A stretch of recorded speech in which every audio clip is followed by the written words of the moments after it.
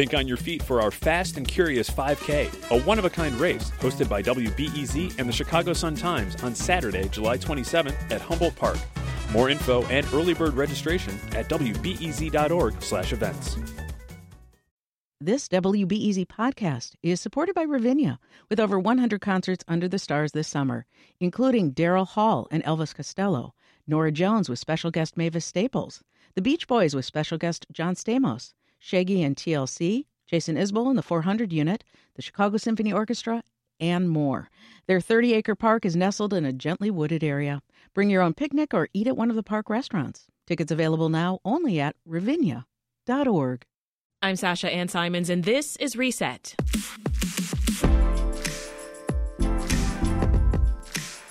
We love anniversaries on this show, especially big Chicago ones. And this week marks the 150th anniversary of the Great Chicago Fire. We all know the tale. On the night of October 8th, 1871, a cow tipped over a lantern in Mrs. O'Leary's barn and burned much of the city down. Well, of course, it turns out the cow was innocent. We're joined by Northwestern University history professor Carl Smith for the real story of the legendary fire. His book chronicles how the blaze raged through Chicago and what happened in its aftermath. It's called Chicago's Great Fire, the Destruction and Resurrection of an Iconic American City. Carl, take us back to that time, to even just before the fire. What was Chicago like? Chicago as we know it, that's to say after the removal of the Native American population and the European settlement, which really began around 1830 and seriously, but grew in the 40 years up to the time of the fire, up to the fourth biggest city in America, about 330,000 people. And it was just a remarkable moment in the city's history. It tripled in the decade of the Civil War. It was switching from a mercantile center to an industrial center, I should say, adding the fact industrial center. It was the central metropolis in the telegraph and railroad network in the country, a remarkable place and growing ever day by day. I mean, the great phenomenon of the 19th century, particularly as far as cities are concerned. The city was booming with development. How did that play into how the city was built, rebuilt? Well, the city was built in such a hurry, as well as very quickly. And of its 60,000 or so buildings, about 40,000 were basically tinder, bare pine buildings, and even the better ones were very, very fire prone, and buildings were crowded together into lots, and there were wooden sidewalks and wooden fences everywhere, even in poorer neighborhoods. So it placed very much, very, very, very fire prone, and because it had grown so fast, understaffed, undermanned, under-equipped fire department. And that October of 1871, what else was going on? Because your book talks about how it was really dry going into the fall. Oh, yeah, absolutely. The summer of 1871 was extremely dry throughout the upper Midwest. There were 24 fires in Chicago in the week before the fire, including a major one the night before, the so-called Saturday Night Fire, which very much weakened the fire department and was one of the key factors in why this small fire could burn down much of a city. So with what seems like a drought and a heat wave at the time, right, were fires a common occurrence then? Oh, fires are a very common occurrence in every city. As I said, there were 24 in Chicago alone in the week before the fire. But the conditions in this case, both the state of the city and this combination of events, the weather, the fire, the big fire the night before, made Chicago especially vulnerable. And the weather also included a strong wind from the southwest. So a fire that started in the southwest as this one did, would be blown toward the center of the city and toward the north side. Carl, I want to talk about the O'Leary's barn on DeKoven Street, Sure. right? Because a huge bulk of this book, it covers the events of the actual fire. It was literally tracing how the fire moves across the city. Yes. But, the fact that it starts near the O'Leary's. Just take us back to that night. What happened? Well, it was about 9 o'clock. The O'Learys had gone to bed, they and their 5 children. The barn was to the north of the house, and for reasons to this day, and we probably will never know, a small fire began in the barn, a very ordinary and typical fire. But there was one last factor, which was a delay in the signal system which was otherwise state-of-the-art. So the fire department didn't get there for about another half an hour. And between the wind and the fact of all these wooden houses packed so closely together, the fire was essentially out of hand by the time they got there. On top of that, the extreme heat threw chunks of burning Chicago high into the air, and the wind then blew it toward the downtown.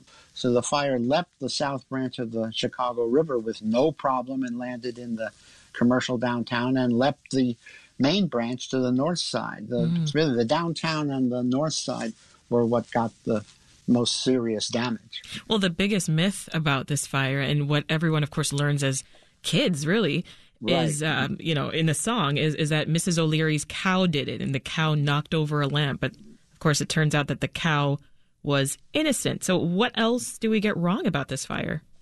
Well, there's a lot of things. I mean, first, a lot of people think it burned down the whole city. It burned down about a third of the city, but it was a crucial part of the city.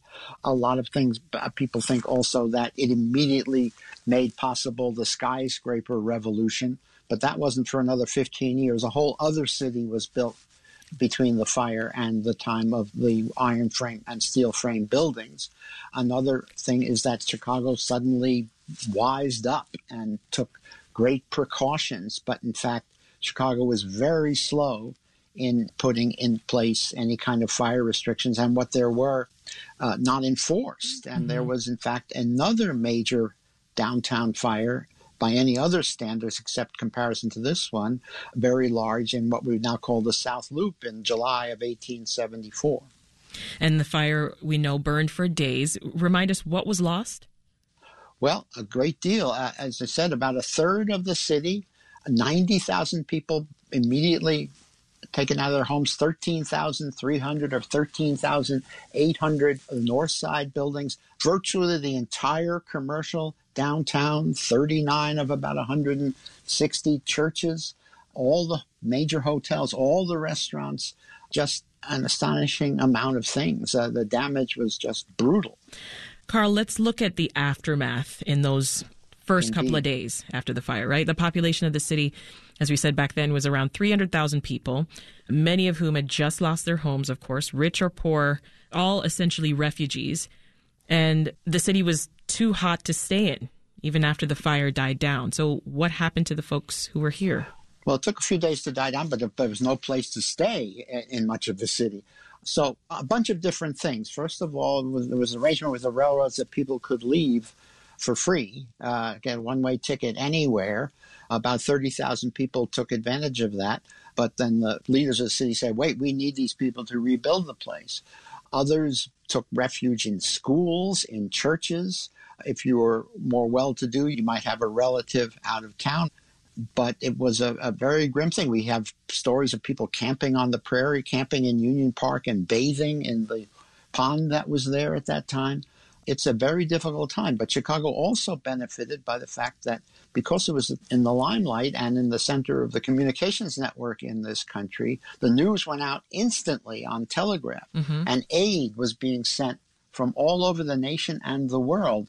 The Chicago fire burned all day Monday, but Monday morning, it was front page news in the New York papers, and people in New York and other cities were having rallies and sending goods on trains back to the city. So they had some assistance right from the beginning. Right, national and international help. Right? Absolutely. Japan, Germany, everywhere. Interesting.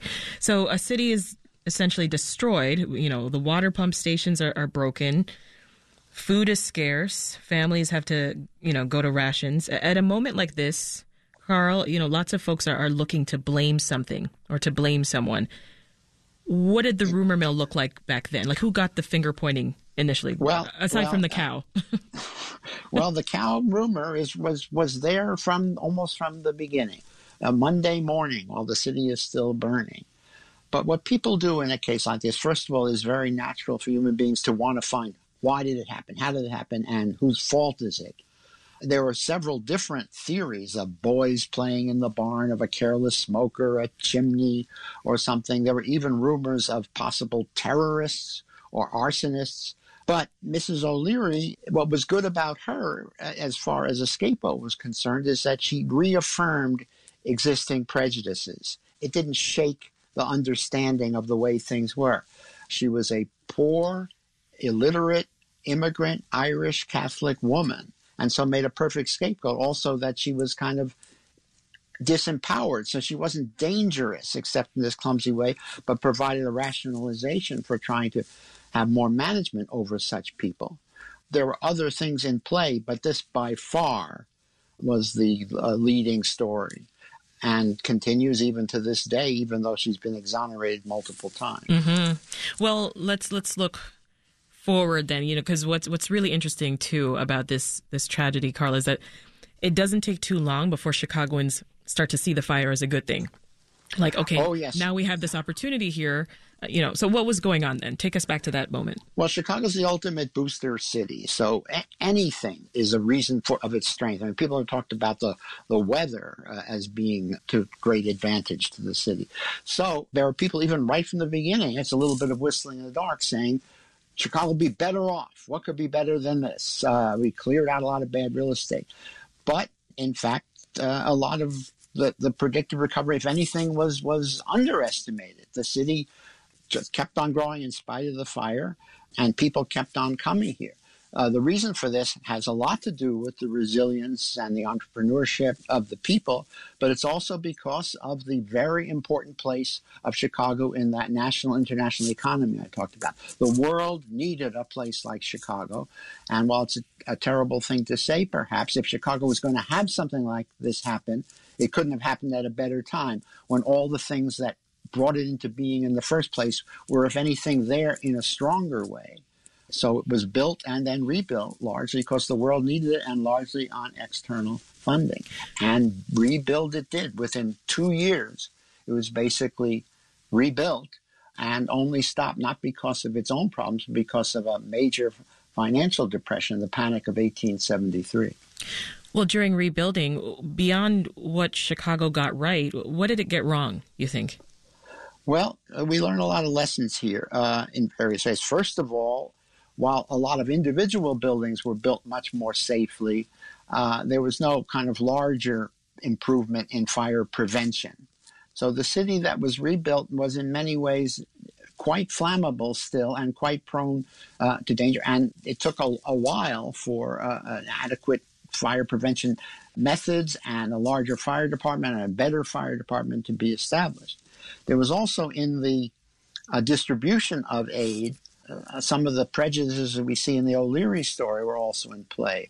A private group took control of the public aid that was sent to the city, claiming it was rescuing it from the crooked politicians of the Common Council, and they treated the working people and foreign-born people in the children. And at this point, remember, almost half of Chicago is foreign-born, and almost the entire working population are what we now call the ethnic population, as opposed to the Yankee native-born Protestant population.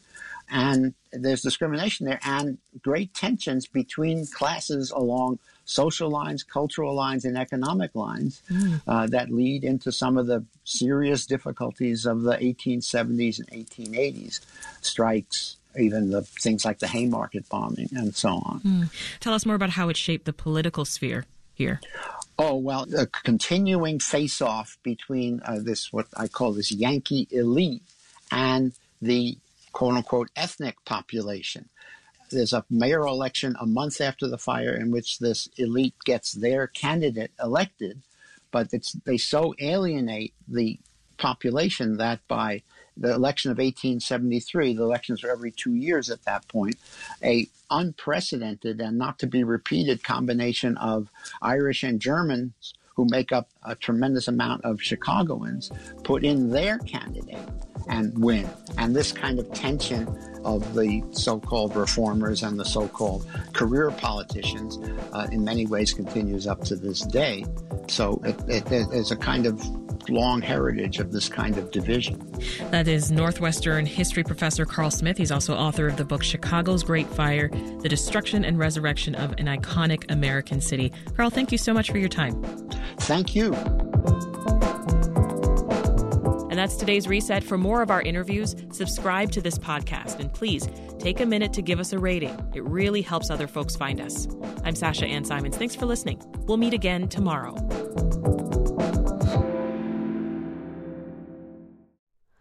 Hi, it's Terry Gross, the host of Fresh Air. We bring you in-depth, long-form interviews with actors, directors, musicians, authors, journalists, and more. Listen to our Peabody Award-winning Fresh Air podcast from WHYY and NPR.